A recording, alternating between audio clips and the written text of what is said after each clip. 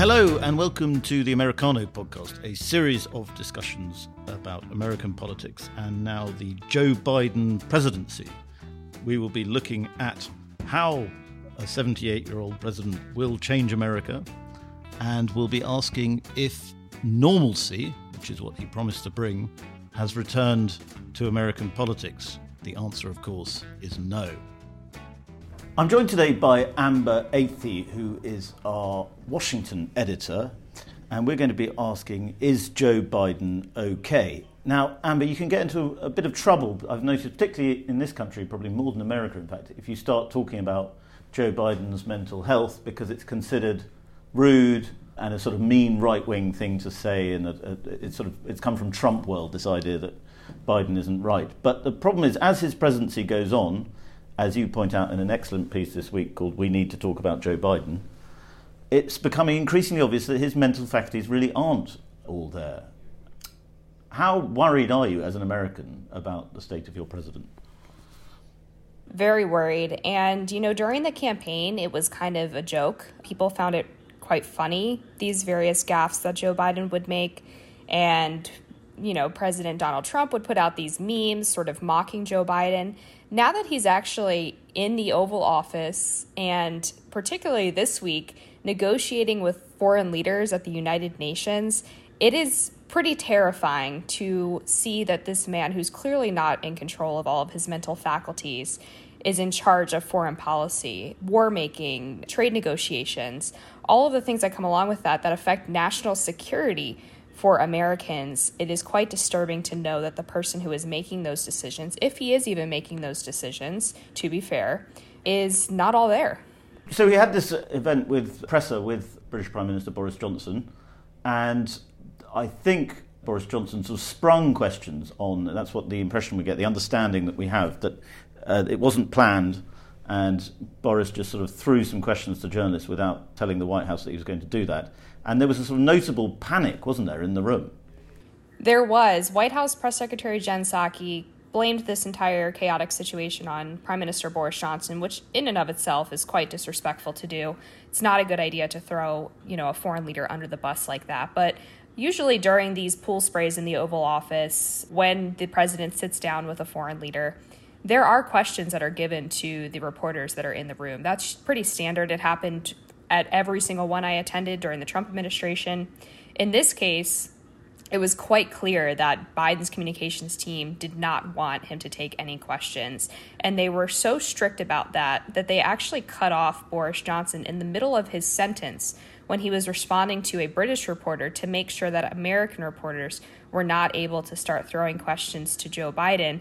And then the wranglers, as they're called, which are the individuals on the communications staff who are responsible for ushering the press out of the Oval Office after the question and answer period is over, started shouting over President Joe Biden as he appeared to try to answer a question about the situation on the southern border. It was so bad that the White House press corps went and filed a formal complaint with Jen Psaki, saying that it was anti-free press, essentially, to not allow American reporters any questions during the event, and then to shout over the president so they couldn't hear his answer.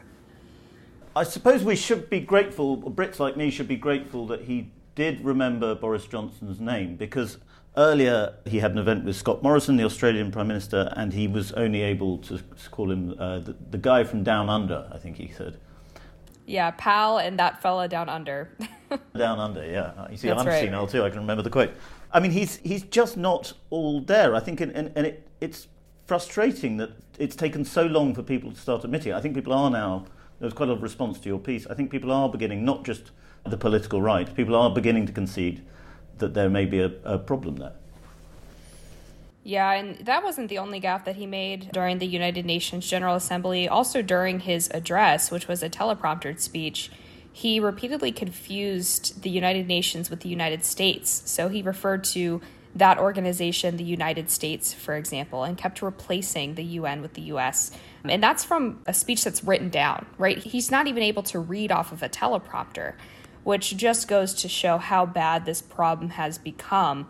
I think during the campaign, he was at least able to somewhat get through these shorter pre-written and pre-recorded speeches. Now he's seemingly lost the ability to even read from a note card. And speaking of note cards, he had one during that sit down with Boris Johnson in the Oval Office, which a Reuters photographer was able to catch on camera.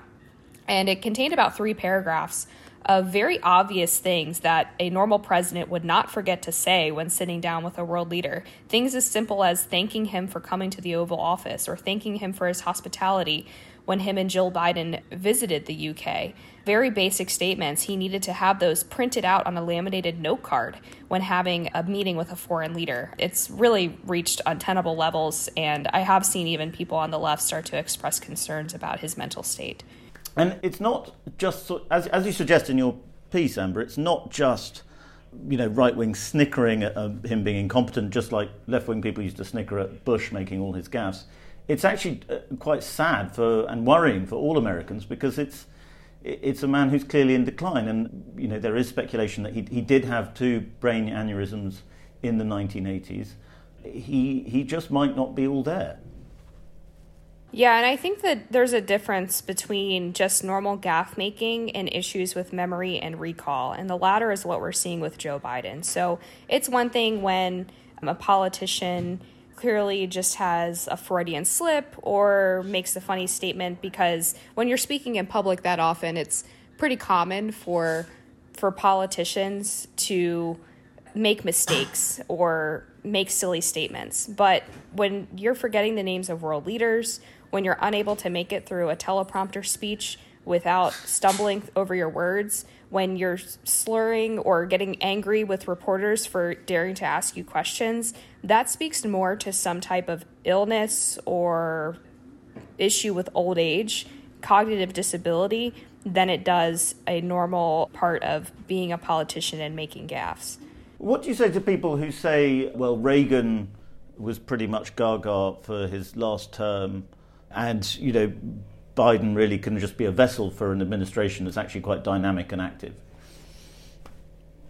Yeah, I think it's probably a fair comparison. I obviously wasn't alive during the Reagan years, so I did not experience that firsthand to see the cognitive comparison there. But isn't it concerning for Joe Biden to essentially be a front for people who are making the decisions? Shouldn't the president, the commander-in-chief, be the person capable of running the administration and not just being guided by his staff like a puppet? I think that's actually worse for democracy, for us to have this figurehead who is taking orders from people who were unelected, who were appointed by Joe Biden. That is not how a democratic republic is supposed to work. For all of the criticism of former President Donald Trump, he was accused of being rash, of being narcissistic, of being impulsive.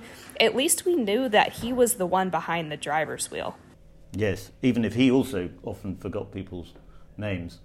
But I think, the speculation is always, of course, that Kamala Harris will at some point step in, but she hasn't been quite the force that we thought or that people expected her to be within the administration.